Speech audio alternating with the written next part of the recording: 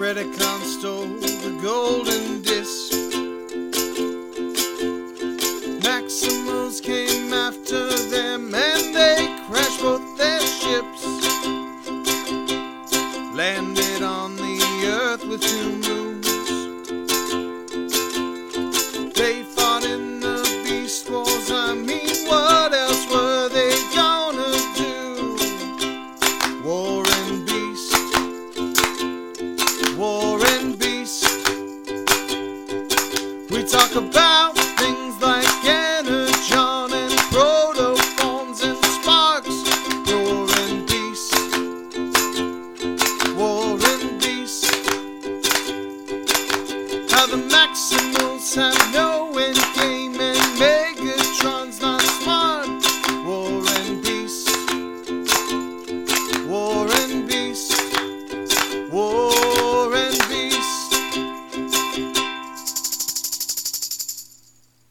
Welcome to the War and Beast podcast, the podcast that says, "Are you part of the Elita Army?" I'm Greg, I'm Jordan. I'm Kendall. and this week we are back. We're reviewing A dinosaur Transformers War. story. Exactly. Not yet. No, Not yeah, yet. we're not there yet. We are reviewing Transformers War for Cybertron Earthrise Episode 1. It's interesting start to this season. Very interesting, but we will get into it. Anyway, Kendall, do we have any news on IMDb for this series or this Let's season see. rather?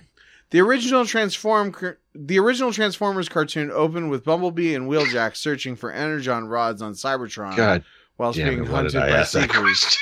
The opening of this episode is an homage to this. I don't agree with that. I don't think Bumblebee or Wheeljack were searching for energon rods in the beginning of this. I think they used a copy of Wheeljack near the end, though. Full disclosure, this joke was planned ahead of time for anybody listening. Oh. Also, just want to acknowledge that that Emily has decided to sit out this season. She wasn't feeling the show and didn't want to be the downer on every episode. So that's why Emily's here. We didn't get in a fight.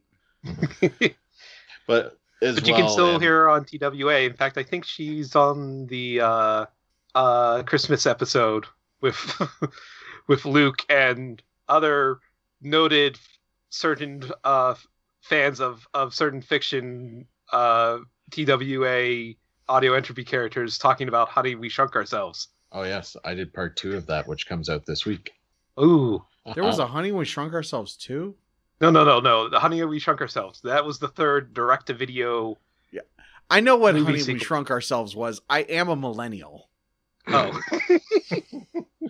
Look, I know, Jordan, I know you were like 45 when that came out. But I was I like didn't 12. actually watch Honey, I Shrunk Ourselves. I knew there was a TV series, and I think I went on a ride in Florida at one point, which apparently is like one of their best, like one of their more popular rides down there, like one of the interactive, movie rides that they have. Oh yeah. The Honey, We Shrunk the Audience thing. But that was a thing. Yeah, I don't think it Yeah. exists anymore because they changed the Honey, We Shrunk the Kids stuff to A Bug's Life a while ago. Oh. Yeah. I don't remember how much long ago it was, but it was a long time ago. But Jordan, actually, how old are you? Because I forget if you're 39. like 2 years older than me. How much are you? 39. 39. Okay, so you are a little bit old. I'm 30. I just turned 33, and then we all know that Greg is 45. Actually, I turned 38 in like 6 days.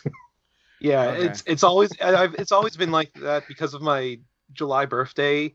I kind of started like a year later in school, so I've always been like a year older than most people.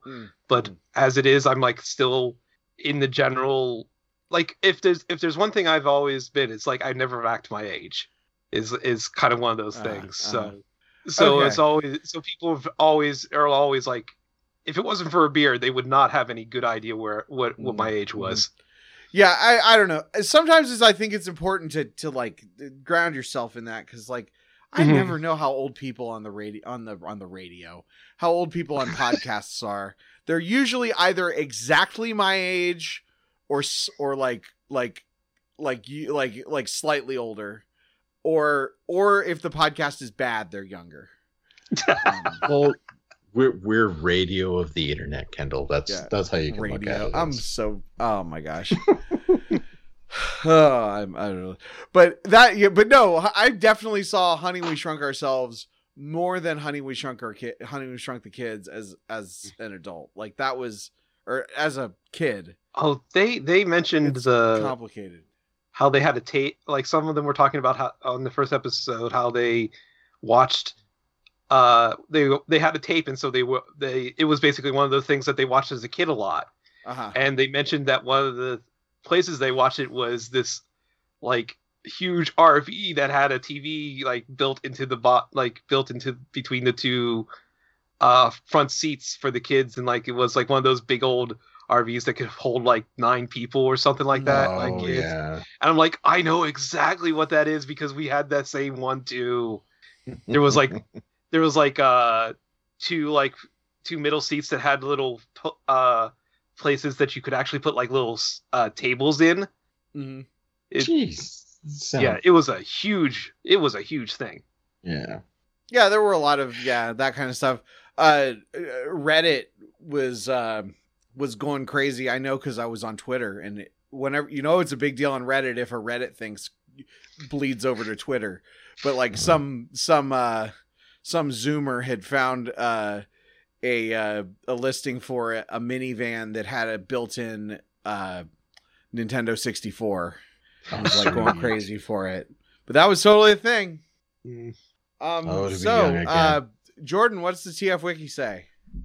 Okay, so there's not actually a lot yet because this is literally in case you haven't realized, we're recording this on the day that the series opened. So it took a while for even the episode 1 summary and stuff to be put up, but man, they got it up there pretty fast. Hint Hasbro, you should send us Blu-rays of Kingdom Come or whatever it's called. But they did at least currently there's at least 2 Transformers references, and that is that Steeljaw mentions that Steeljaw is a repaint of Ravage in his brief appearance. We'll probably get that in the episode, but if you don't remember who Steeljaw is, or at least in this kind of reference, he was a Gold Lion cassette transformer for Blaster. I mean, I kind of remember him in the movie with the big fight when all the little cassette robots were fighting each other's. But I do like how in the reference someone also added to that sentence, "Don't hold out hope for a toy. Who would he come with? Sunder." Which, as I was talking to about off air with you guys, is the gold laser beak redeco that Blaster also had. Mm-hmm. Which, I don't know, I would buy a Steeljaw and Sunder 2-pack, maybe. I know there are some 2-packs out there for the cassettes. I just can't remember which ones are out there right now. Yeah. And then another, and I'm just going to quote this word for word here, is some fans thought it odd that a new character Refractor redeco named Scrapface shipped in the first wave of Walmart exclusive War for Cybertron product, but didn't appear in the Siege cartoon. Well, here he is. Yep. So yeah, we get that one pretty early on too, actually. Yep. And that's all they have like on the site itself in there. I did notice, and this is more of like in a general thing, I noticed that in the opening credits, not only do we get some like, pictures flashing across, we get the Ark, but we also get the Nemesis ship, which I thought was interesting, especially since the term Nemesis comes up in this episode a lot. It does. And you one are of the not screen caps my nemesis. My nemesis is Captain Hammer. And one of the screenshots I took, which included the mercenary faction that's in this series, has like plotted courses of the Ark and the of the Nemesis, and some of the third arc, which I am guessing is going to become important, all reaching a certain point. We can kind of guess what that point is going to be, I'm sure. I know what it is because I watched them all already. Well, I mean, it's called Earthrise. I mean, you think. But anyways, actually, now that I think about it, I don't remember if there is a planet at that point. Like, there's a little stylized planet, like, in the background of there. If we got time, I would like to mention something real quick about the toy lines, though. Because I don't know if I mentioned before about the combat system, right? The how they had like this whole neat little thing with the extra things about the weapons being interchangeable, customizable, as well as having like 5mm posts and stuff on the robots themselves to my Magnus has a couple of them actually. And I don't know if I remember if I told you what the combat, because that's an acronym, stood for, was the Cybertonian Omnifunctional Module Battlefield Assault Tech System. Part of that, like I think we did mention, is that means that there's some characters that are called weaponizers. Most noticeably in Siege, that was Cog. When he like transformed to land on RC's back. But the thing is that there's also able to come apart in pieces and be like other weapons besides just that whole backpack gun thing. Oh, so almost like a target master. Yeah, like he can like I mentioned some of the toys from Kingdom, like parts of him can completely come apart besides, so like the backpack with the guns is like only half of him, and then the other parts can become like other weapons that the person can hold or wear or use. Cool. And I think I also definitely remember mentioning how there's like little things for like blaster fire and explosions and stuff that you can either put on both robots to show like damage or from at the tips of guns and stuff like that. So apparently though that carries over into the Earthrise series as well. Cool. But on top of that, there's also a new feature called the Air Lock System, and AIR stands for Adaptable Interconnection Retrofitter Lock System, which basically means that there are some of the smaller ones that are more than just like the Weapon Masters or Target Master kinds of things, but they turn into, for lack of a better word, they turn into ramps. Like they can be used as like they have like parts and things on them to make them like also shields. So, but they're literally like little rectangular or whatever shaped squares for cars, to go up to on there. And that's because that in this series there are actual robots that are called modulators, basically sentient Cybertronians who form bases for their comrades. Notably, I think Skylynx is a large class and Scorponok turns into modulator bases that have ramps and such. Oh yeah, that makes sense, especially with So Scorponok. And the idea is that these folks that are part of the airlock system not only can serve as, like I said, they have backings on them, so they can be kind of like large shields, but they actually can be like roadways and ramps and such between the modulators, so you could create like a little robotic playsets. Both actually have another interesting thing about them is that the scale is they really paid a lot of attention to the scale for these two, for Earthrise and Siege, and that they tried very much to stick close to the relative heights as in the original cartoon and what you kind of see in the cartoon as well. Those robots that specifically like are all turned into like a gun are Micromasters. They are made to be Micromaster size. They're small. They don't ever like really inconsistently change size. The except for like I think we mentioned once in Cog where his like bottom half disappears there, like when he transforms into a gun, he still kind of keeps the part of him that turns into the backpack gun, still keeps mass and stuff like that. And I think this is going to continue on into the next toy series, which we'll get to when we do Kingdoms, I'm sure. But they added new factions, and like they actually they're like recognized factions with symbols and stuff now. So there's the Mercenaries and the Quintessence. Which, yes.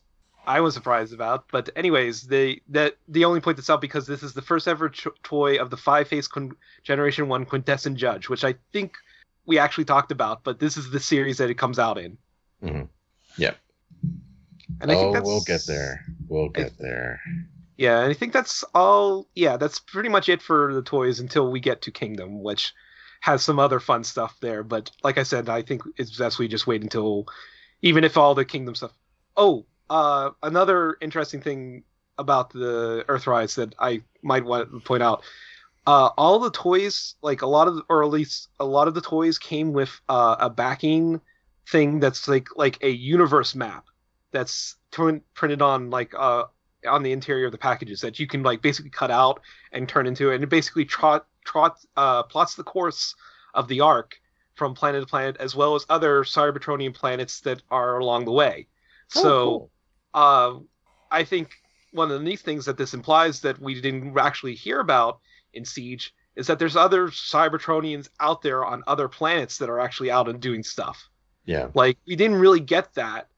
And so Earthrise now makes it known that, yeah, there are other Transformers out there. Mm-hmm. Yeah, that's going to be interesting to see how that goes. Yeah. Not only with this series, but also if it touches on it in Kingdom as well. Yeah. Nice.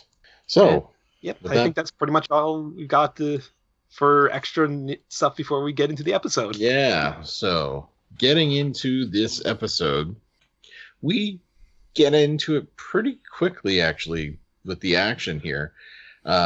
We open up on this sort of cloudy, dusty sort of site where we've got some Seekers that are patrolling around. And one of them gets caught. Yeah, one of them gets sniped like within the first 30 seconds of the episode. But the interesting thing is, so it looks like it's some sort of a prison. And so initially you would think that it would be a prison for Autobots, but we haven't really seen many Autobot prisoners. So as it turns out, these are Decepticons that are being held. Mm-hmm. And sure enough, the aforementioned Scrapface is picked up and they're dragging him out. He's like, I'm a loyal Decepticon. And they're apparently going to send him to the arena, which we would have seen in Siege. And it's alluded to where he says, anyone who's sent to the arena doesn't come back, though. So that sort of seems a little nefarious to begin with. Yeah. But just as the Seekers are sort of getting ready to, rough him up a little bit more, we've got Elita and Jetfire, Chromia, and Red Alert, who literally have come to, rescue these prisoners, thinking that it's more Autobots. So I didn't remember. I thought Chromia died last season. No. That was Moonracer. Yep. Oh, okay. Yeah. Moonracer and Chromia had the same. They were the ones that had the same design. Okay, that makes sense. Yes. Okay. I wanted to clarify that. I got them mixed up, and then RC went with Optimus, right? In the arc. Yes. Okay. Yes. Gotta get all the ladies straight. Who cares about the dudes? They all look the same. But the ladies actually have character arcs, so we gotta pay attention. We do actually, we do get some character arcs for them this season, which is nice. Yeah. All right. Well, Mister, I watched it all already. Well, I did. So one of the things that we get right before we get the new intro for the season is Elita tells all the Decepticons, "You're free. Just you can go." And they sort of look at her up completely puzzled at first, and she insists that they just go. So they go off. And we get some dramatic music playing. Yeah, I got a clip here. This is when they first realize that it's Decepticons in the prison. You've got enough spark in you left to walk. On your feet. I'm not supposed to be here. There's a mistake. It's a mistake. You're the only mistake I see here. Time for the arena. Supposed to be here. No one ever comes back from there. I shouldn't be here. I'm a loyal Get moving.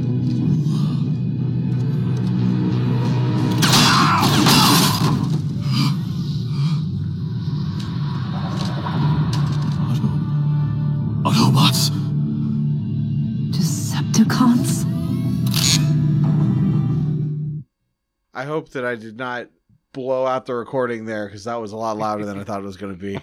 No, it sounded okay. Yeah. Oh, it sounded okay on your side. We'll see. We'll see how it sounds in the actual recording. But it's okay. That's okay. But yeah, that was really interesting. And I like, right after that, they realize, they take that moment to realize you guys that are in jail are our enemy, and she still says let him out. Yep. Mm-hmm. And even though what's his name, Jetfire is who by the way, he used to be a Predacon. Silverbolt needs to talk to him. Decepticon rather. He used to be a Decepticon, and he's very untrusting, which is either telling of Decepticons or maybe he should be quiet. Yeah. I have something to say but when we get to a certain point I want to mention it. We do see that Jetfire though does have an Autobot symbol now. Yes. It's replaced his Decepticon logo, which is nice. So we move from that scene, we get the new intro, and we immediately move to the arena, or rather sort of the dining meeting room that we had last season. We've got the picture of Megatron up on the wall. And we've got Megatron talking to somebody. Hey, Kendall, do you think that's Alpha Trion underneath Megatron there in the picture? I don't even remember what the picture is. It's him holding, it's Megatron over a robotic form with a sword with it like stabbed into him. Oh, yeah. And remember how we were wondering like what happened and whether he was the one who killed Alpha Trion? Yeah. He had to have been the one that killed Alpha Trion, or Optimus did. Yeah, and when I saw that, I was wondering, is that Alpha Trion, or is that just supposed to be like, propaganda of him just like defeating a general Autobot enemy, or just enemy in general for the Revolution? Can we have some flashbacks? That's what I was hoping for, some flashbacks. So we would tell that story. Is that a rhetorical question now, Kendall? What? Yeah. Was that a rhetorical question? Yeah, don't spoil it. No spoilers. No spoilers, mister. I watched the thing already. No, because I don't know. Now I'm remembering my I hadn't thought about this for 3 months. So, no. I think my fan theory was that Optimus was the one that killed Alpha Trion. I think that was my fan theory. If not, then that's what it is. But maybe that Megatron took credit for it or something. Oh, maybe. That's still possible. I'm wondering if maybe this picture is supposed to be like a representation of when he was still fighting in the arena. Ooh, that's another good one. Oh, because they're like in the arena, right? Yeah. I think Greg's right. But we do have Megatron speaking to somebody, and we don't know over the course of it initially. He seems like he's definitely upset. And he's sort of going over what's transpired. The planet is now sort of in its death knell, I guess you could say, because of Optimus taking the Allspark off the planet. And he's assuming that Optimus is dead based on what we witnessed last season. So over the course of it, he sort of goes back and forth, and he's like, but you understand more than anyone. And then the comm cuts in, and it's Soundwave, who apparently Shockwave is requesting him. And so Megatron's like, I'll be right there. And then we sort of cut back, and he's like, you'll have to excuse me, Magnus. As you know, duty waits for no one. And so we see... I liked Ultra Magnus's head as a candy dish. Yeah. It's pretty good. Oh. Now, see, I had the original G1 toy, so I was wondering if that was just his helmet. They never really tell us whether it's just a helmet or if it's an actual. Yeah, I think it's his head, because like in this version, I think it's pretty. I don't know. I haven't gotten it. Like, you have the Magnus toy. It's not an armor thing like it was like the G1 toy, is it? It is an armor thing. Oh, Well, they Yeah. never showed it in the cartoon, so I guess we'll never know. Yeah. See, the main truck body is like a white version of Optimus almost. Mm-hmm. So very So similar they to the did the G1 same, version. yeah. And then the trailer is the armor. And so there's like a little helmet head that you put on top of the white So- Optimus for the in the G1 for Ultra Magnus's head. So basically, it's- the entire head could be a giant helmet. yeah. Only with this version, instead of it being like a removable like helmet head, Mhm. the head is attached to the armor, like the shoulders of the armor. And then the Optimus head sort of folds down into the body of the truck. Ooh, kind of like the Dragon Sword. Yeah, it's similar to that. Yeah. Like you drape it on the shoulders and it covers the head and it becomes. Ooh. Yeah. Yeah, I thought it was pretty cool. But yes, so yeah, Megatron is almost Hamleting it up with Ultra Magnus's head. It's very Shakespearean. Yes, he goes wandering off. We see Magnus's, and we do a zoom in on the head too. Like it's still got the damage from all the torture that happened to it, and the mouth's hanging open. We cut to Shockwave, who is working on something, and he reports that Section 12 has fallen below satisfactory output. And Megatron, of course, goes, well, what section hasn't? But Shockwave, he makes it come across as, it's not being efficient, which is very Shockwave-ish. It's taking up resources, and he suggests that they take Section 12 offline and recycle their resources for the first mention of Project Nemesis. Dun dun dun. So I think even one of the little panels he has a picture of the spaceship, which, like I said, looks very much like the Generation 1 Nemesis ship. Yeah. So we get a bit of a back and forth between Megatron and Shockwave here. Shockwave sort of reiterates that time is of the essence as well. Megatron tells him that he'll let him know, but he sort of reiterates, until you do not take Section 12 offline. But you can definitely tell, Shockwave is such a creepy character because you don't get Facial. any emoting with his face. It's Find out why too. literally just the big freaking light in the middle of his face. There's a scene where it's just the camera in the CG cartoon holds a frame on his one eye, just looking after Megatron after he did a bow, and it is still one of a very sinister thing, just besides the fact that it's just his eye, just a glowing robotic eye. It's almost how,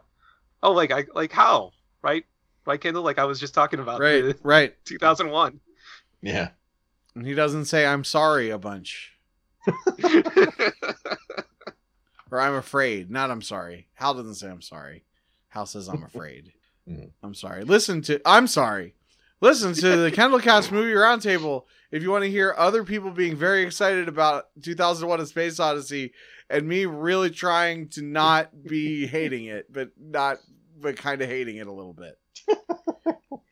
I like We're this. all entitled to an opinion. I was happy you guys did Stardust that was it was one of those weird oh hey, they turned a Neil Gaiman and what was it, Charlie Vess comic / book thing into a movie. How'd it turn out? And oh well, it's a fun movie.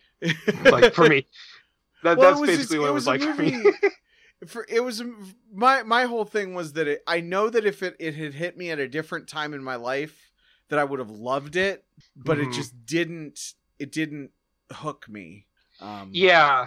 I think it came out at a very wrong time, but for everything it was okay. It had some fun things. I know I don't own a copy, but I probably should get a copy sometime because it is something I wouldn't mind watching again. But again, sorry we're going off on tangents here. KendallCast.ninja. Listen to all my podcasts. I just like talking about movies. Yeah. No, that's just a thing. But yeah, Shockwave. But yeah, Shockwave. Yeah. No, Shockwave's man, he's crazy in this episode. I'm glad that he's he's a character that when I've seen it, when I've read him in comics, I really like him. But I mean, he wasn't in Beast Wars. I don't think he was in the Michael Bay movies, or at least the later ones. Yes. Yeah, it was hard to kind of like understand what he was, because wasn't he just in the beginning of the one in a fight? Well, I'm sure he made an appearance, but it wasn't like he wasn't Galvatron or whatever.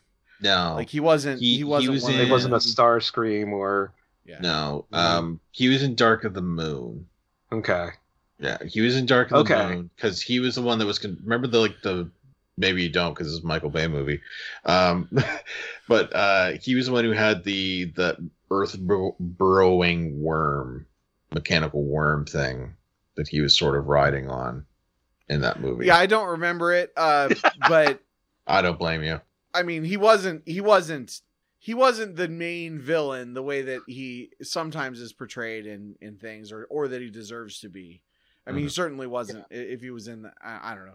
You guys remember? It's so funny. I think that people hate the Michael Bay movies more than me, mostly because they remember them more than me. That very well could be. You know, I'm not offended by them, but I also don't like. I mean, why would you watch that twice? Like, I mean, why would you watch lots of good things? Like, I'm never gonna, like, I watched Wonder Woman 84 the other day, and I really enjoyed it. It teared up and stuff. But I mean, I'm probably never gonna watch it again. Mm-hmm. Like, it was fine. It was great. It was good. It was a solid 8 out of 10. But I mean, there's movies that I haven't watched all the other movies yet. Yeah. I got Transformers. I haven't even watched all the Michael Bay Transformers movies. Technically, I haven't seen the fourth one, the one with the dinosaurs. But I got Transformers. I got Transformers Earthrise episodes to watch. Yeah, there's going to be new episodes of Cobra Kai coming out here soon. I saw. Oh yeah, that's right. That comes out soon too. Anyway, we're getting off topic. Episodes of Hilda to watch. Oh, sorry. So getting back to the episode, we cut back to Elita and the other Autobots as they're returning to sort of like their hideout, which is the old theater that we had from last season, Ratchet's Theater. And Jetfire asks to speak with Elita privately for a moment. So the other two go inside. Privately, yes. Yeah. It's not really privately because the whole discussion is heard by the others, but they have a bit of a back and forth. Like, Jetfire is very concerned over the fact that, you know, they've let Decepticons free. And a lot of the jails that they've been coming to, it's mainly been Decepticons that they've been coming across thus far. Like, it's a good back and forth because we see that while Elita didn't agree with everything that Optimus necessarily believed in, I think the core tenets of the message that he had, she very much believed in. And I think that's why she sided with him. And so she's looking at all of them as Cybertronians, not just Autobots and Decepticons at this point. She even quotes the freedom is the right of all sentient beings and stuff. Yes. Yep. Yeah, right at the they're end. Cybertronians. It's not Decepticons or Autobots. It's they're Cybertronians being held captive. Yeah, I think that this scene as well as a scene coming up, I think that it's not even that it frames some of the conversations from season 1 a little bit differently. Because there were conversations where Elita was clearly not agreeing with Optimus Prime, but kind of making the decision, but following him anyway, basically, you know, and he was, and so in that context, it looked more like he wasn't listening. But where I take from this scene and then from the scene coming up, it's more like, when they're discussing, it's how the Autobots work. When you're discussing what should happen, everyone kind of plays a role. It's almost a devil's advocate kind of thing. So now that Elita is the one that is in charge, she has to kind of have the argument of, this is the big idea, the greater good. I'm at the top, and then and then the people surrounding her are the ones that are gonna challenge those big ideas. Yes. And even she, she acknowledges it in the scene coming up. She kind of acknowledges like the problems and everything, but then still makes that makes the decision. Somebody has to make the decision. That's how the Autobots work. And it frames the whole, I don't know. It's really interesting to me because it frames the whole series differently. Makes Optimus seem like he was less of a dick last season. It does. Yeah, I can agree with you on that. I also say this argument kind of makes Jetfire seem more of a dick. But that's just because like it's not a lot. Like it's just like pushing it towards that way. But that's because he's trying to be practical and I guess both practical and tactical in his way. When considering like as a Decepticon, he was starting to feel a little bit pressured for how they were treating their enemies and how he felt like they were going to extremes or anything like that. And here he's kind of like, well, we really should just let the Decepticons stay in the jail or like, handle it themselves. Like he's not, I think he even says like, I'm not saying we should, slaughter them or attack them, but we should really just work on saving just Autobots. Yeah, because he puts it more as the more Decepticons that they're freeing are more Decepticons that they're going to have to worry about on the battlefield against them. Yeah, and he also has, he probably still has something to prove. He needs to he's worked his way to basically second in command of the Autobots, even though he was a Decepticon 20 minutes ago. So he's got something, he's got energy, he's got something to prove.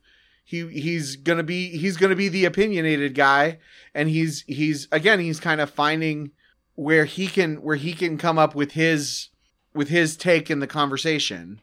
And he's not like, it's not like she told him to unlock the door and he didn't unlock it, or I don't remember if he was the one that actually unlocked it, but like, it's not like he did anything to stop anyone from unlocking the doors. Yeah. He doesn't even say like I have voiced my concerns. My concerns, which I really liked. I really liked that he was just like kind of saying, okay, I'm totally going to follow you, but just, this is, I needed to speak my mind, have my peace.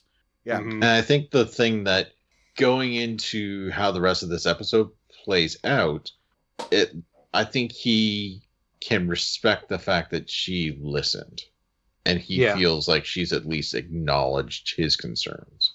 Right. Yeah.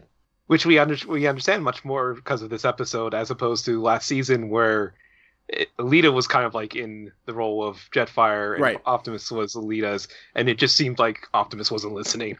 Right. Yeah. Exactly. Which I really think, and also, kind of the gender dynamics of it, having the, kind of shows that Optimus wasn't like just being like misogynistic or whatever, having them switch, having the gender roles switched and everything. It's very, it does a good job of leadership. Yeah. It's all about, it's about leadership. It's about the thing. Yeah. I don't know. And as I get older, I do feel like sometimes it's just important to know, like in a work environment or something, like there at my old job, when I was in a leadership role, and my boss would say, "Hey, can you train this class starting tomorrow with no preparation, and it's a skill that you don't know?" And I would say, "Well, I'll do it, but I don't think you're setting these employees up for success." And he would be like, "Yeah, I know, but this is what we have to do." So that was, that's just knowing that like people are acknowledging that you're doing the best you can, that you have some concerns. Sometimes it makes a big difference. Yeah. Oh, it definitely does. But yes. So Alita moves inside. We've got Chromia and Red Alert who heard the entire thing. Yeah. But there's even a scene while they're arguing where they basically sew and you can hear them echoing. yeah, they're sort of looking around like, but we Mom and Dad are fighting again. It's like it's like a kind of like a fourth rule of robotics. Yeah. almost, yeah. Except for it's when two people are talking to each other, everyone can always hear them, and they never know. Well, I guess if you're speaking, if the rule is the fifth rule was that, because the fourth rule is you have to say all of your inner monologues out loud, and then the fifth rule was that you never know that you're doing that. So maybe that extends to private conversations. Having a conversation, they can never tell. They don't have that sense of people listening in or they say it's private, and then they talk, but they don't realize that it's not private. Mm-hmm. Yeah, it's certainly possible. So we get Red Alert brings a message from Steeljaw to Elita, who is essentially reporting that there's a large prison of Autobots that's in Kaon. So Elita immediately asks for Chromia to prep, for going so far in, sort of making it seem like it's a pretty big distance that they're going to have to cover to be ready for it. And also for Red Alert to prep for survivors. And it seems like this is something that they're pretty used to at this point. So we then cut to the prison, and we see a cassette that's getting tortured. And as it turns out, Steeljaw has been hacked, sort of similar to what happened with Magnus, I guess, in a sense. But it's all a plan of Starscream's, apparently, to set a trap for the Autobots for when they try and come in to make a rescue. I think it's more than just hacked. I think they're just using his dead body to transmit the thing. Yeah. I think poor Steeljaw is not around anymore. Yeah, which is kind of sad. But yes, we then cut to I thought this was still the prison, but apparently it was a different locale at this point. But this is Sector 12, and we've got a bunch of Decepticon grunts that are working away, and then we've got Megatron who makes an appearance, and so they're all very grovelly and amazed that Lord Megatron they're like, we can't believe it. You've come to. We're so lucky that you're here. And they immediately start to try and give him a tour. And you get a sense that he's sort of surveying things. And he's sort of taking it all in. I think he's marked as Shambles as the tour guide. Yeah. It's a very quick scene that we get, though. But Megatron starts following them. We then immediately cut back to Elita and the others as they're sort of scouting this prison. And they immediately take note that there's very few guards for such a large camp, which is a bit disconcerting to them. Especially Chromia, who's like, I don't like this whatsoever. Although we do get a pretty funny joke with Red Alert, who's like, is there any camp that we've come across that you have liked? So let me just jump in here because I stepped away for like 2 seconds and I think you missed the scene I wanted to mention. Shoot. So I really liked when they were talking about whether or not they should go infiltrate the camp. Mm-hmm. And everybody basically said it was a bad idea. Like, including Elita, she was like, if we don't, if they get us, there will be nobody left to free us. Which is everyone has a bad feeling. That's that's the sort of argument she would have made last season. Mm-hmm. But then she makes the decision, even though she's been arguing with herself, she makes the same decision that Optimus would have made. Yeah. Which again speaks to how the Autobots really work. And it speaks to how these moments are decided. Like, the leader makes the decision. You have your discussion, whatever side you're on, you make the decision. Even if a lot of things point to this is going to be risky, this is the right thing to do. Mm-hmm. If you have to take the risk.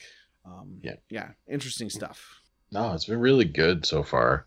Like seeing this dynamic and how it's changed from last season.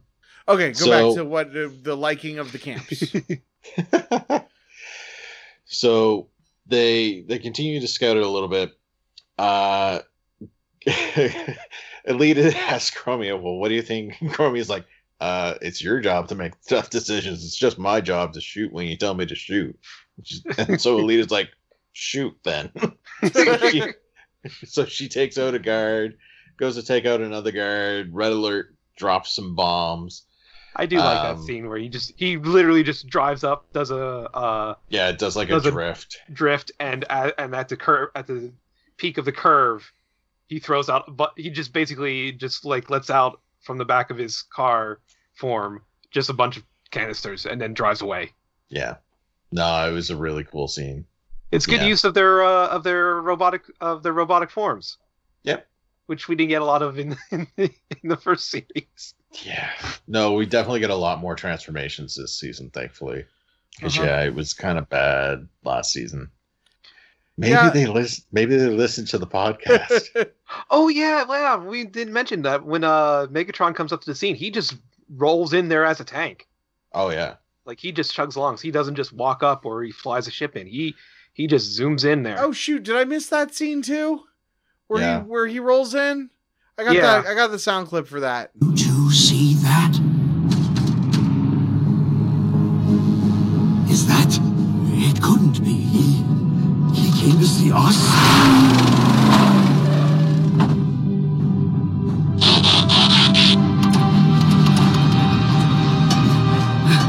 Lord Megatron, here. We can't believe it. Welcome. We're so lucky to have you here. The mighty Megatron, here in Sector 12. I'm always here for all my loyal Decepticons. Let me give you a tour. Yeah. I'll show you around, Lord Megatron.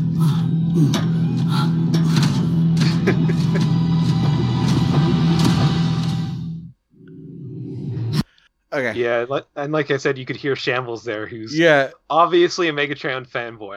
I love that about him. I love him having like a peg leg, practically, and like a limp to it, and he's just so excited. And that scene reminds me of this old joke.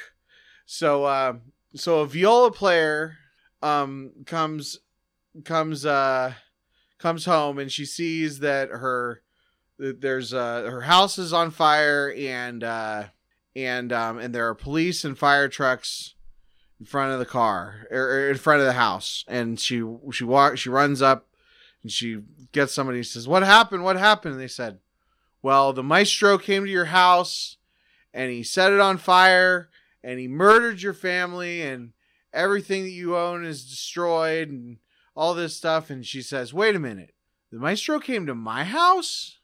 Get it? Because she's a viola player and nobody cares about viola players. Oh my! I get the tone. Yes. Oh, I will never give up the opportunity to tell a musician joke. Okay, we can jump back to wherever we were in the episode now. Apologies. Well, it's funny that you made that joke because we're back to Sector 12 as they're giving Megatron the grand tour. They've switched to munitions recycling, and they're only operating at about 22%. But they make mention that once they get a new workforce in and the supply flow can be reestablished, then they should be able to double it. I like that. Double it up to 44%. Yeah. But we do get a bit more fanboying out as well, because he talks about, when Megatron was in the arena, and he's like, no matter what, you can count on us, Lord Megatron. He's like spoken like a true Decepticon. So then he goes on to ask how many are stationed there. We come to find out there's 57 there. But then just as he mentions that. He also mentions that he watched, not only did he watch him, but he knew he was someone to follow. Yes. That, that those fights that he was in, showed him that showed him that Megatron was basically like he was amazing, like he was awesome, and that he was the one that he should follow. Mm-hmm. Yeah, and it seems like, you know, it's not that Megatron is necessarily receptive to it, or, you know, pleased that he's being praised in such a way, but it's more like he's playing that role, you know, oh yes, you're a valiant, spoken like a true Decepticon, though not nearly as pomp or emotional. So very it's really interesting. trained. It's really interesting to me the way that you're reading Megatron's performance versus the way that I took it. Okay. Because like at the beginning when he says, you know, I'm always here for my fans or whatever, you know, I'm always here for the Decepticons, and then here when he says spoken like a true Decepticon and everything, it sounds like you are hearing this as him being kind of underwhelmed and like not super excited about the way these people are acting.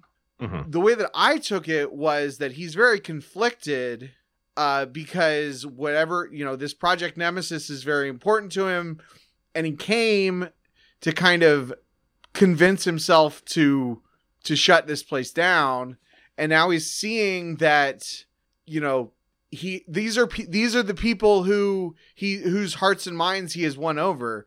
These are his constituents, and he is dreading what happens next. Well, I definitely saw the conflict. Like there's a lot of, in his pause and stuff, it's not just that he's underwhelmed. There's a lot of conflict in those words that he says. At least that's what I saw. Right. Yeah, that's what I'm saying. The way that it comes off to me, because based on what we saw last season and how grandiose, and like with any of those addresses that he did to the Decepticons, it was all very grandiose. So it almost seems like when he's presented in like a one-on-one situation, when he's not like being broadcast or anything along those lines, to me, I do think as well that you're not wrong in what you're saying as far as like like how he's acting, but I also got a bit of a sense too of that he's almost he views them as pawns, and I think that sort of lends into what you're saying, in that he's coming here to survey it. I think there's definitely a part of him that is, you know, he knows what's going to happen and what decision he needs to make, but he also needs to be here to see it, to see these faces first before he does it.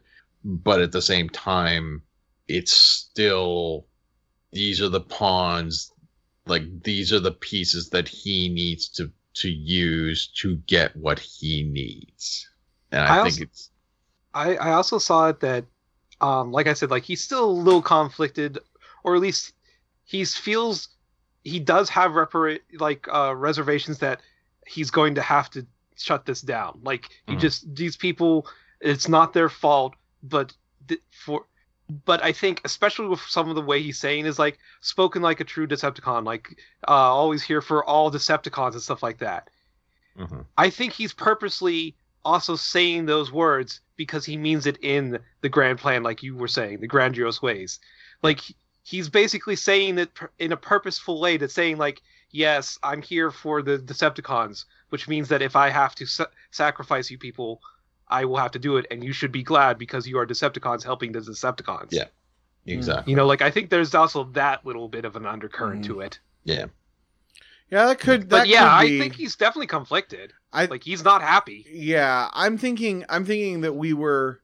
Yeah, he's not, and but also he's so convinced throughout the episode that it's Prime's fault. It's Prime's fault. Yeah, basically, and then it's the Autobots' fault. That if they had just surrendered, and I mean, there's, from a certain point of view, I'm not saying that I necessarily.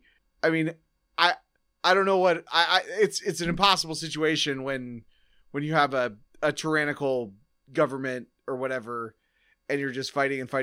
But there is something to this idea that if if the Autobots are just fighting the Decepticons because they're Decepticons, and the Decepticons are just fighting the Autobots because they're Autobots, and there's not going to be any, and there's no way for them to be. I mean, we don't even know what that treaty said. It could have been a perfectly reasonable treaty, but they, neither side will concede to the other. And I mean, I do think that the Autobots are the good guys and the Decepticons are the bad guys. But the longer the war goes on, the more destruction. And at some point, don't you say, we are fighting and we don't even remember what we're fighting over anymore. Mm-hmm. I mean, we're fighting over this ugly, lifeless rock. Yeah, that's pretty much what it's come down to now. Yeah, it's like, but they got to keep, they got to keep fighting. It's like they said in Hitchhiker's Guide, it's a bypass. You've got to build bypasses. Okay, I'll let you guys keep going. Yeah. So Megatron gets a call from Shockwave, and lo and behold, Shockwave has been keeping tabs on Megatron. He's like, I'm curious, Lord Megatron. The scanners are showing that you're in Sector 12. Have you made a decision? He's like, I haven't made a decision yet. He's like, and Shockwave's like, well, I need to remind you, we need the resources from that sector to keep the project going. Megatron's just like, you'll have an answer when I'm ready to give it.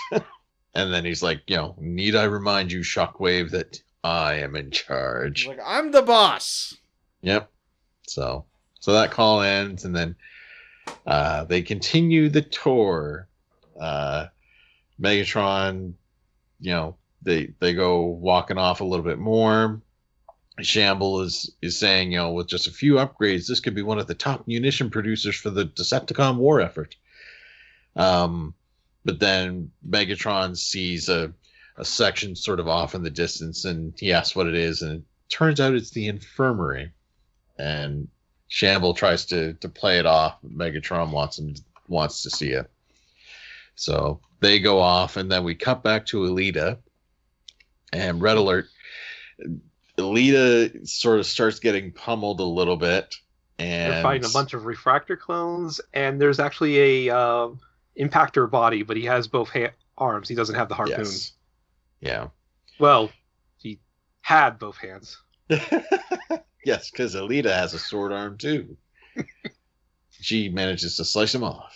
So there's a quick, little pause in the attack, but then they're attacked by Seekers, and the Seekers sort of do a flyby. We haven't seen Jetfire at this point either. Just to say, it's just Red Alert, Chromia, and Elita that we've seen thus far.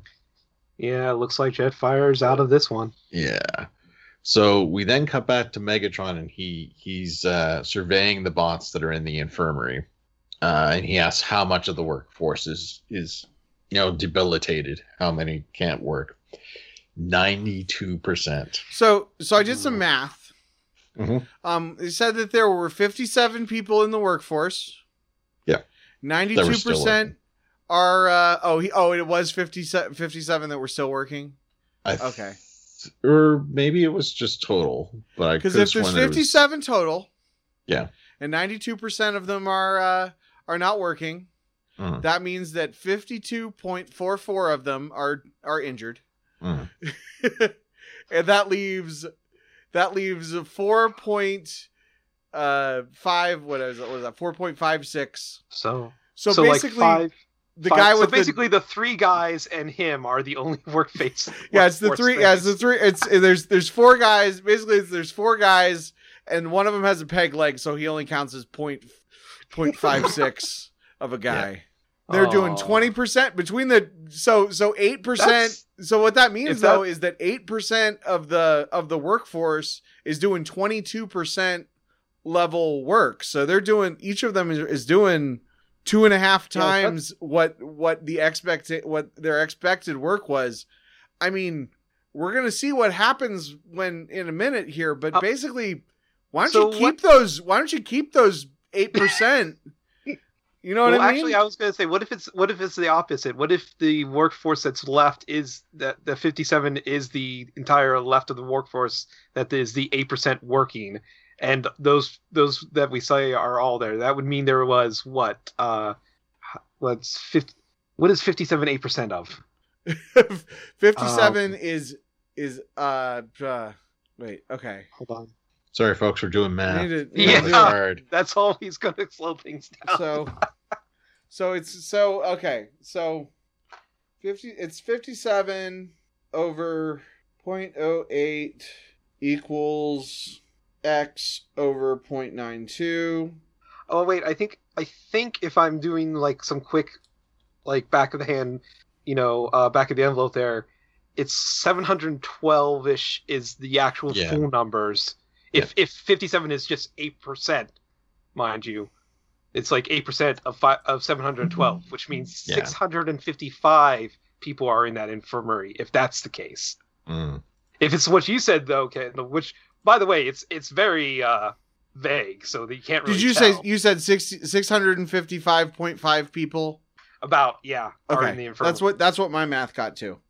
Ooh. Yay for quick. If 57% is 8% of the work, or if 57 workers is 8%, but regardless, 8% of the workforce, regardless whether that's 4 guys or whether that's 57 guys, 8% of the workforce is producing at a 22% of the workforce level. Keep those guys, reassign them to Section 11. Yeah. Yeah, like they're obviously doing a good job. I mean, as long as they're, I mean, make sure they're okay with doing a genocide. Make sure they're not pissed off that you murdered their brother or whatever. But, if they're really, these guys are pretty competent. They're competent and they're pretty, obviously they're loyal. I'm just saying. Yeah. I mean, I kind of agree with you there, Kendall, with this. With 8% doing those numbers, I'd keep those. Yeah, I would keep that workforce and just redistribute them. And the other people that aren't there, maybe, I mean, if we're looking at pure logic, I personally am against genocide. Yeah. We haven't really touched on what's going to happen yet, genocide. though, Kendall. You're I'm sorry. Ahead. It's just. I feel like sometimes the conversation has to touch on things. I mean, we don't want to spoil for like future episodes, but I think within this episode, the expectation should be that people have already watched it. So it's true. So it's okay to. I think it's okay to touch a little bit, and we'll talk a little bit more as it comes. But I think it's relevant that like these are that there are some folks that if you found some, or like find some lazy people from. I assume this works like Hunger Games, where the lower the number of sector, the better it is. So find like some lazy people from sector 1, remove their sparks, murder them, and then put the good worker sparks in those bodies. Oh my. But yes, Megatron, upon seeing everybody in the infirmary, says that he's seen enough. So we then cut back to Alita as the Seekers are getting ready for another strafing run, and then we get Jetfire coming out of the clouds and takes out 2 of the Seekers pretty handily. Yeah, Jetfire's badass. Oh yeah. Yeah. He's a very good aerial combatant. Yeah. And again, this is more he transforms into robot form to land and like jump onto a Seeker and stuff like that. So it's more than just him flying in a plane and dogfighting. It's a combination. Yeah, and he's just so ruthless. Like these are the people that he like worked with. These were his coworkers before. Like he doesn't even, he doesn't try to talk them out of it. He just sneak attacks them and gets that extra 5d6 damage or whatever. Yeah. Red Alert's really happy to see him. Because he says, like, I'm really glad that one of us can fly. Yeah. Which I think is actually kind of another interesting callback. It's always been, I mean, especially later on in Generation cartoons, that the Autobots never really had a lot of plane or aerial things. The aerial bots were like a special group for them. Jetfire was a special extra like plane. Like they didn't always get a lot of planes. It was always like the Decepticons had the air superiority because they tended to be more militaristic. Right. while It's the because Generation and that's was why just it's cars because and it's because there aren't a lot of civilian flight. Like there's not like you could be, somebody could be a police helicopter, somebody could be a I don't know, a medevac helicopter. Yeah. Yes. So Jetfire has joined the fight, and of course he said, "Good call having me wait for the Seekers to arrive." She's like, "See, Jetfire, I have my moments." So it was all part of the plan. So they continue in. Oh my God, we got another joke. Red Alert is like the jokester of the group, because Elita says for everybody to stay alert as she and Chromia run off, and Red Alert looks at Jetfire and they sort of look at each other, and he gives himself a thumbs up and says, "I'm always alert." That's on the landing page on the TF Wiki for Earthrise episode 1. Yeah. Someone points, put that quote there, and it says, and the little caption, like, who said it, whatever, says, Elita 1 warns Red Alert, who's been waiting all day to make that joke. And I kind of agree with that. He looks like he's just been waiting. He's like, oh, if she ever says that, I'm going to use this line. Yeah. Like, he came up with it, and he's just been waiting. No, it was really good. I really enjoyed the humor from Red Alert in this episode. It was pretty damn good. Actually, all the humor in this episode was damn good, I thought. I feel like Red Alert feels like more of a character this season. He was like he was like kind of just like extra. I mean, maybe it was just because I didn't know who he was and I thought he was Ratchet for half the season, but like he feels like he's more than just a generic Autobot this season. I like that. I was thinking, I don't know, I was thinking that because of the toy lines that this season was going to introduce like almost exclusively new characters, but I like that it focused in on it this first episode, at least. I don't think we had any like new characters, meaning, I mean, except for the Sector 12 people. Yeah. The District 12 people. We had like, Peter Mellock and Cadmus Everdeen. Yeah, no, there really weren't that much in the way of like big, memorable new characters. We got a specific call to Thundercracker. Hamish. Yes, Hamish. That was another character. But yeah, most of the they tend to use a lot of the Seeker bodies and the Refractor bodies for crowds, as we've mentioned before, for Decepticons. So Scrapface and, as I said, Shambles is what they're kind of referred to on things. Lenny Kravitz. I mean, literally, the at the very beginning, one of the captions said "Seeker 1," like in brackets when they shouted off screen. Oh, like they really didn't. They're really not really giving them a lot of personality, all the times, except for like very certain individuals. Yeah. So Elita and the crew have moved into a building at this point. They've apparently got a faint Autobot signal that they're trying to track. They come across another ambush, and Elita orders Red Alert to try and find another way around. So he transforms.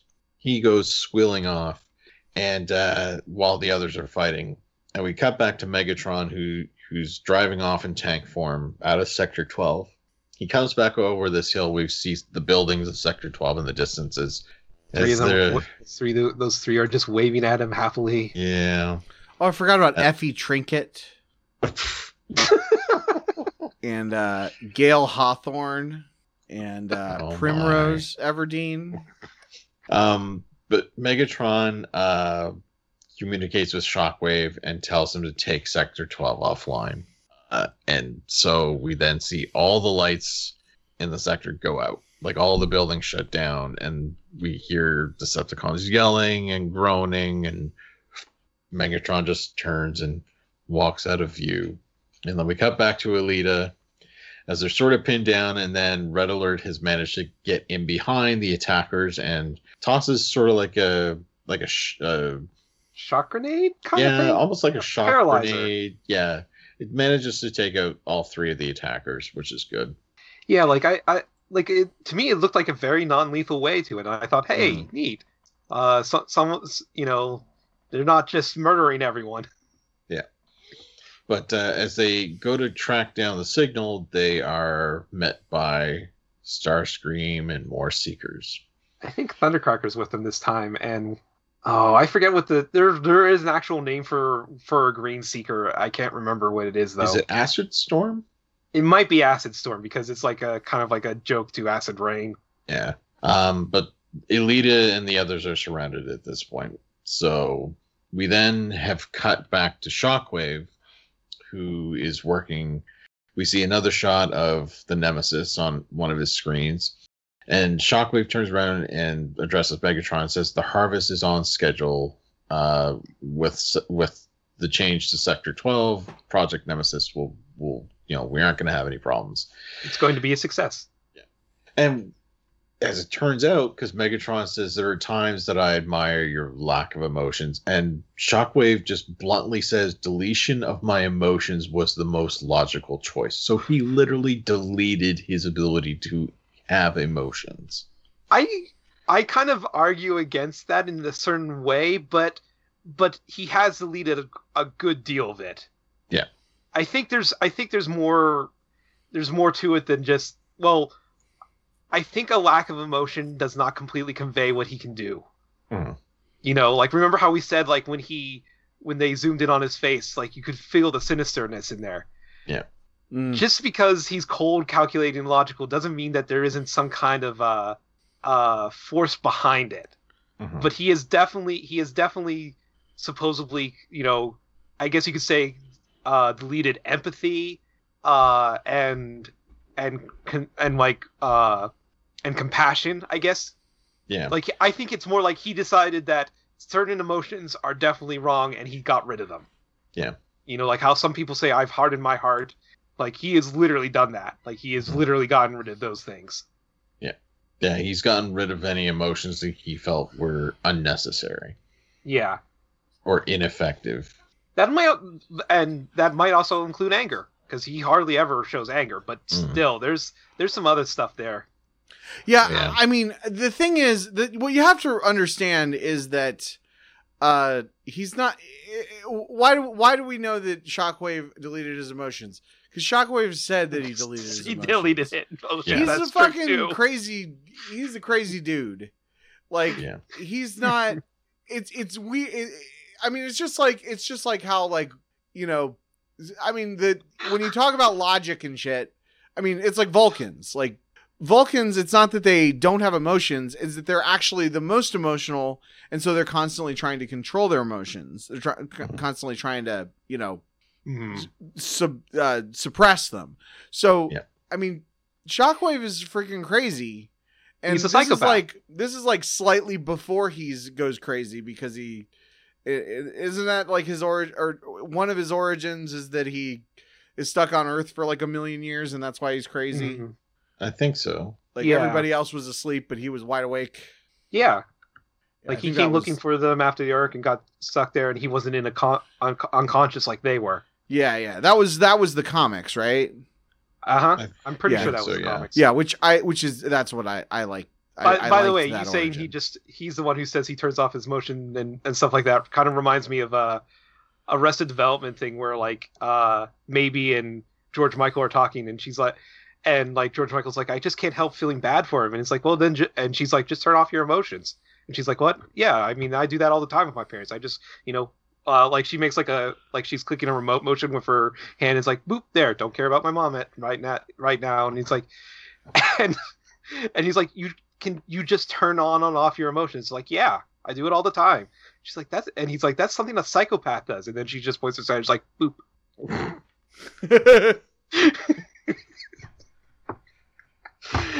Oh my. But yes, this is we then learn because Shockwave mentions the recycling of the folks from good old Sector 12, and it turns out that the plan all along is to harvest their spark energy for Project Nemesis.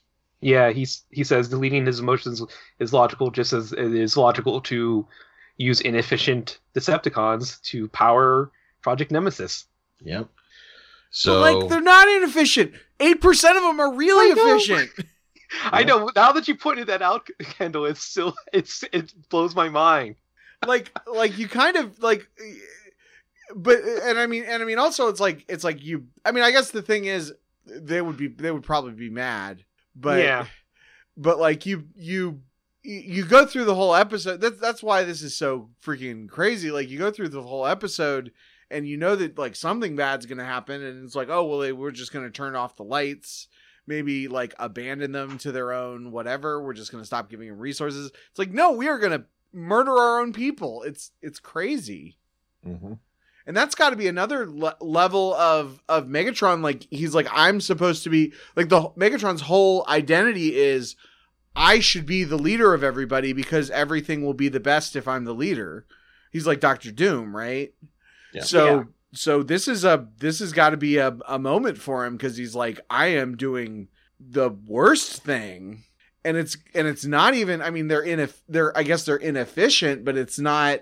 You know, it's not because they're others. It's not because they're of any of the bad reasons that you could have to go after people. You know, it's not because they're corrupting our society. It's just because they happen to live in this section that didn't get enough resources. And a lot of them got injured.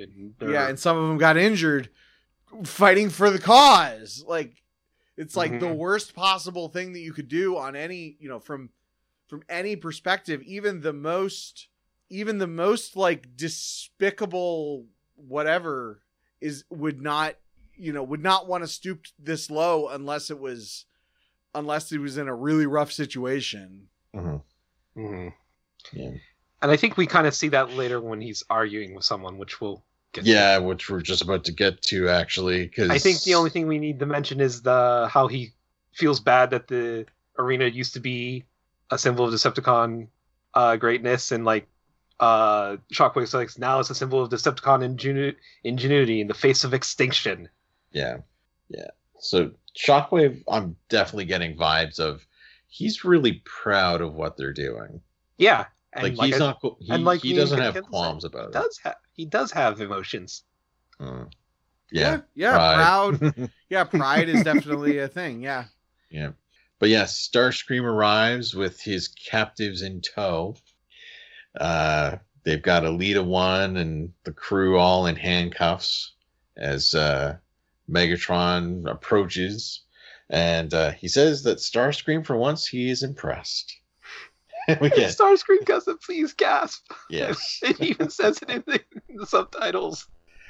Megatron does note that Elita has been causing a lot of trouble for them since the Battle of the Space Bridge. And they have a bit of a back and forth.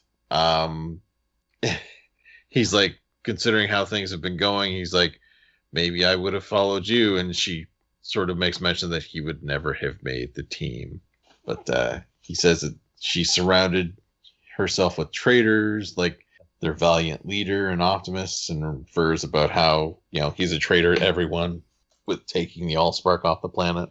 And doomed it to dying with them on it. And then he addresses Jetfire and says he's a traitor not worthy of his mention. Starscream, of course, is very trigger happy and wants to kill them all right then and there. But Megatron says that they have use for them. So Megatron tells Shockwave to proceed, and then we get a whole bunch of Christmas lights now. It's a whole bunch of cylinders with Decepticons in them, and they're throwing Shambo into one at the very end. Yeah, and Elita asks, and he's saying, we get that loyal Decepticon line. Yep, and Megatron says he's doing what's necessary. But as the Autobots look on, a force field surrounds him, and Megatron tells Shockwave to do it. And he hits a button, there's a bunch of electricity, and then we see like this gizmo come up from the center of the arena, and then the life force gets sucked out of everybody. And they are definitely in pain. Yeah, it's freaking crazy that they actually did this in the. Oh man. Yeah, the effect's kind of interesting. Like there's like pinkish smoke that comes from each of the robots in there, and then like a golden trail, kind of like what happened with the Alpha Trion particles as well. I think. Yeah, very kind of similar. A little bit, not as. Yeah. It's more a vapor trail than particle effect. Yeah. It gets sucked into the middle thing, and it starts to glow purple, the color of Energon. Yeah, there's Purplish no pink. energy. There's no energy marbles this time. Yeah. But yeah, so it all gets sucked in, and Alita is like, "What are you doing?" And Megatron's like, "I'm not doing anything. This is a horror that's been forced upon me by your noble leader." And that this is what Prime has left for all of them. And I've got one last clip here with this interaction. How can you do this? I'm not the one doing this. This is the horror forced upon me by your noble leader. This is the reality Prime left for all of us. Murdering your own kind. Energon? Your concern for my people is needless. The next harvest will be powered by 4 Autobot sparks. Take them away. Yes, Lord Megatron. Oh man, crazy shit. We're getting some crazy stuff going on. So yes, the prisoners are taken away by Starscream as Megatron walks away. And then we cut to space. And we've got a ship that's approaching the deactivated Ark. We see a hole getting welded out of the side of the ship as we see some familiar figures that... They're clone bodies of Wheeljack and Bumblebee or Cliffhanger, depending on... Because they're in shadow, so we don't really see their coloring. Yeah. But we definitely can see Wheeljack with like red lines on his mask face. Yeah. And then we've got one bot in particular who's a different model than any of the others, who's like, what do we have, or rather, who do we have here? And then we cut to Optimus, his deactivated body slumped over a console, and then we get credits. And that's the end of the episode. And I think the credits says that's Double Dealer, who I guess we'll know more about. So that's kind of interesting. Like I know like I said, the landing page sometimes gives names and stuff. Like they gave name to Shambles and Scrapface very easily if it wasn't obvious, because I don't think they say their names in the show. No. But they also Double Dealer is also mentioned there, even if he's not named right now. Mm-hmm. But yeah, interesting episode. I really liked for 24 minutes and the way that it cut back and forth. I really liked the dynamic between what we had with the Decepticons and what we had with Alita and her group. I felt like because we didn't have as many characters in the episode, it really lent itself so that we had a lot of good interactions between the characters. Right. We didn't have as many characters as in some of the episodes, and almost all of the characters were new, or I mean, we're not new. We're established, with the exception of the old broken down dudes, which they're just old broken down dudes. Like they're pretty. Those characters are pretty straightforward. Like you could recognize who. You didn't get confused who was who. Mm-hmm. And I think this is a really good first episode. Like it's a good, both as a continuation of the series, and both as like a beginning of a whole new chapter. It gives a good. Not only does it gives like a good catch up / review in how it works, so you kind of remembered if you remember are filled in on what happened in the last chapters, without and you're like still informed if you hadn't actually you still can piece together what it was. So like as like the first episode of a mid part of a series, I think it's really good. Yep. No, I agree. Right. Definitely. It very much felt like, well, time has passed. It's picking up where it's left off, right where it left off. This is a natural extension of what we've seen before. It's not, they didn't plant unnecessary mysteries or whatever. Like, everything's worse than it was before. Yeah. Mm-hmm. And it ends on a neat cliffhanger that, hey, we still have where the arc is. Mm-hmm. Yep. So yeah, I think it's a pretty strong start to this season here. But I do kind of find it interesting how the removing of the Allspark was kind of like a death knell for the planet. I mean, at the very end is the only time when the Alita One's arguing that she says it was your war that did this. Do we get the idea that something else might have been the cause of this, like the lack of resources and stuff like that? That the constant war that he was waging against the Autobots is what actually brought the end to the planet. That removing the Allspark really did make a difference. But Megatron seems very adamant that it was the loss of the Allspark that made things worse. Yeah, and that kind of leads me to wonder, like, which is true. Like, are they going to like Project Nemesis because like they think, okay, well, the jig is up without the Allspark, this planet's going to die and everything we see is going to get worse, it's not going to get better, so we better make plans for that. Mm-hmm. Or is it because of just the slow draining and the war and stuff like that, and that if they actually made an effort, the planet would live on? Yeah, like it's an interesting conundrum. I don't know what we'll see, but because I think at this point it's kind of obvious to me that Project Nemesis is just them basically trying to get off the planet. Yeah. Or the third option, was the prophecy or whatever that if you remove the Allspark, the planet goes to crap. Was that a prophecy of someone seeing what happened, not necessarily that one caused the other? So so somebody saw that when the a seer or whatever saw that when the Allspark was removed, that shortly thereafter Cybertron was destroyed. But that doesn't mean that the Allspark being removed caused it to be destroyed. Yeah. Yeah. It's an interesting conundrum, which I kind of like that they leave vague for the sake of the story, but at the same time, I wish I knew. just for my curiosity's sake. Yeah. Well, who knows? Maybe we'll find out this season. Just have to wait and see.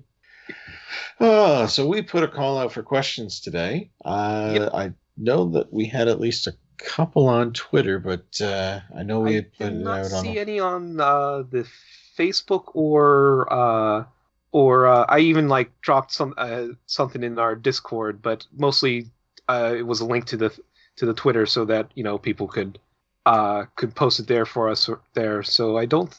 But let me just double check the Facebook because I do have the Twitter ones. But yeah, I also in case people are wondering, I put up a new banner on our Facebook group page because just for this season because I thought it was a nice kind of overview. Yeah. But let me just make sure, see if there was any comments on those. This should only be a minute. Well, moment. Nope, doesn't seem so. My cat's sitting on the back of my chair. It's pretty awesome. Yep, it seems we got no Facebook comments, but like I said, we did get some Twitter questions. Mm-hmm. All right, you ready? Yep. All right, so we got a question from Rhea Rose at Rhea Rose 8. Hi, Rhea.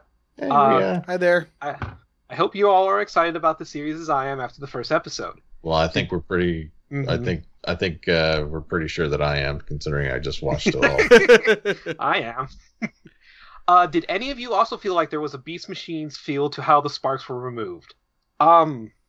Like I explained the way it looks specifically because I wanted to point out that the trail, the light trail, the essence things does give a Beast Machine feel. Like it does feel like the whole idea of removing the spark to be put into a Viacon body or into a different thing, more formatting kind of thing. But in this case, they're just basically converting it into energy, which, oof. But the part where they're in the cylinders and they're having their that pink stuff there, and this is why I brought this up out of off air about this, reminded me more of robotics. Yes.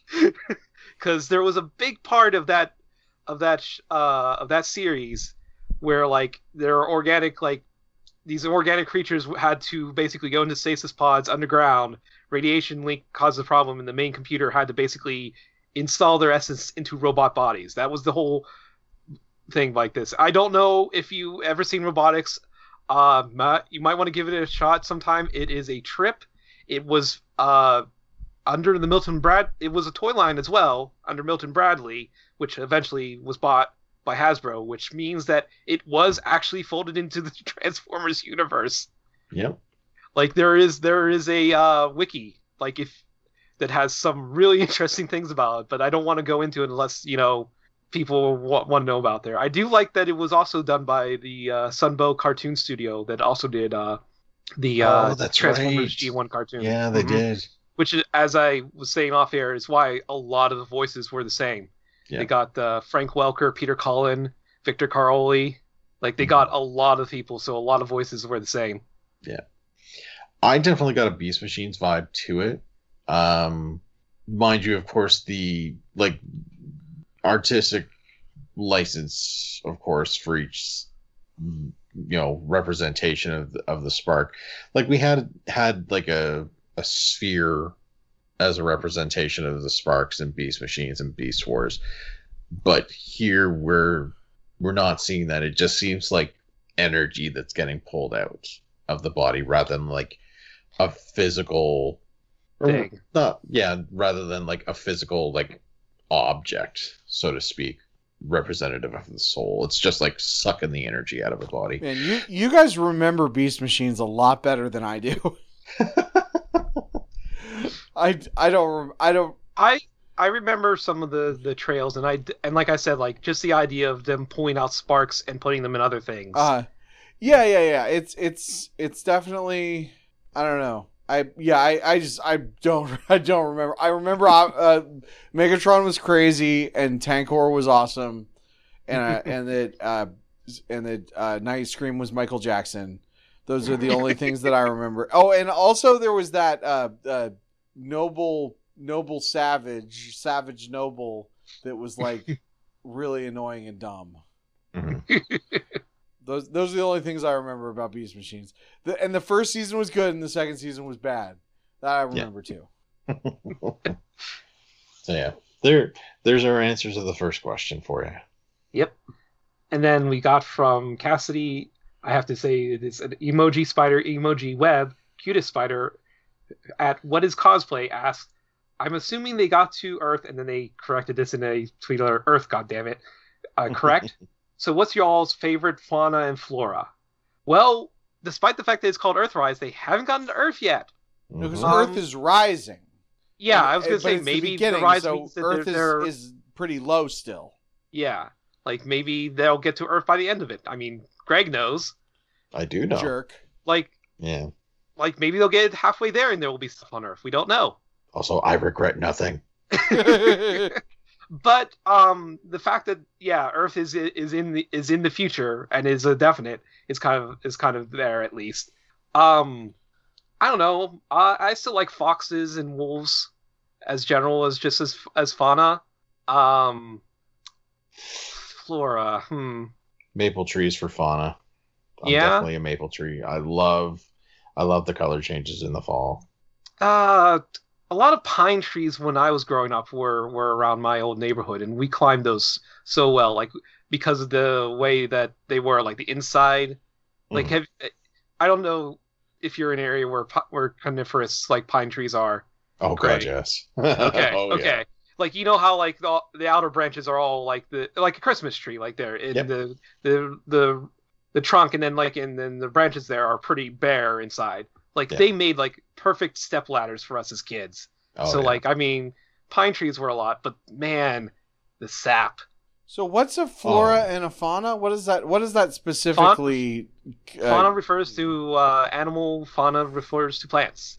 I believe it is just Latinesque terms for them. Okay, so it's not look that up while you specific. think. It's not specifically like in the context of like forests or something. No. Okay. No, it's just generic for plants. So what's and my animals. favorite plant and what's my favorite animal? My favorite animal is a cat, a house cat. My favorite cats are plant. Yeah, I've really like doubled down on the cat love in the last, especially in the last few years.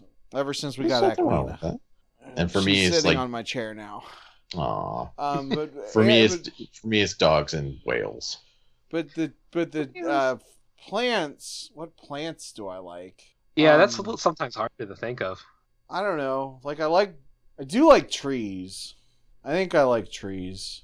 I'm not like a big fan of flowers because a lot of times I'm allergic to them. Never around cactuses. I'd say like I really like just like not pine trees, the other kind of trees with the leaves. Insidious? Yeah, those kinds of trees. I like those when they're like, insidious trees. They're not as dangerous as you think they are. Deciduous. You can tell, deciduous is the word, right? Yeah. Yes. Yes. You can tell deciduous biology was one of my focuses in school. trees. Yeah. It wasn't one of mine. But yeah, the trees with the leaves on them when they don't have leaves on them. Those I like. Yeah. They're like my soul. They look dead inside. Aw. Or like a weeping willow. I like a weeping willow. That's a pretty cool tree. Yeah. Yeah. I also There's like our- burning Fruit's a trees. great tree. Oh, yeah. Yeah, that's true. But yes, there's our questions for the week. Yep. But yeah, if you want to send questions in, hit us up on Twitter at WarrenBeast. Or if you want to send us an email, we still got email. It's warrenbeastpodcast@gmail.com. Or if you want to look us up on the Facebook group, we've got a Facebook group. Just search for Warren Beast Podcast and send us a join request if you feel so generous, or check out the Discord as part of the Audio Entropy Podcast Network. If you find Audio Entropy on Twitter, it's right at the top of that Twitter. It's a pinned tweet. So, Jordan, Kendall, did you folks have anything you wanted to plug this week? Oh, you know what? I'll plug Jesse Cooper's podcasts of Alphabet Flight, Creepy Critters, and Over Innsmouth, which is actually kind of fun. He's still going, He's been Alphabet Flight has been doing a character from the official handbook of the Marvel Universe like 3 times a week for a while now. Like it is like over 600 episodes. He got through the original. Damn. Yeah, he got through the original 80 release, which was like, I've got like books. Like this is like one of the major like things that got me into comics and really interested in the too. Marvel Universe, because I had like volume 7, 8, and 9. Like it was basically like the Encyclopedia Britannica of the Marvel Universe, and it was like really fun for me. But he got through that entire the original. Britannica, that's a tree, right? Attica. Maybe he's thinking of Botanica. Botanica. If so, yeah. then you remember something else from Beast Machine.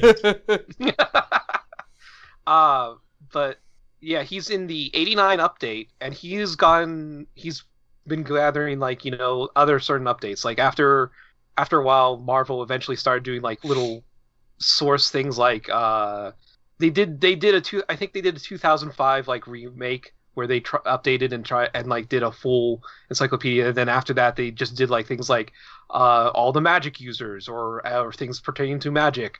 I all think the they things, did one for all the X-Men. yeah, like all the things doing Yeah. to X-Men.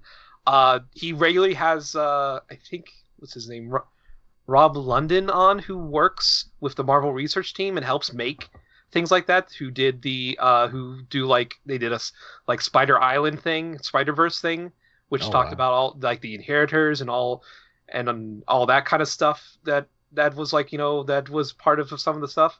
He also did Rob London also helped work on the history of the Marvel Universe, which was this really interesting series that literally talked about the beginning of the Marvel Universe and the end, but like via Galactus, just kind of looking over the history of the universe. So it's like a possible Marvel future.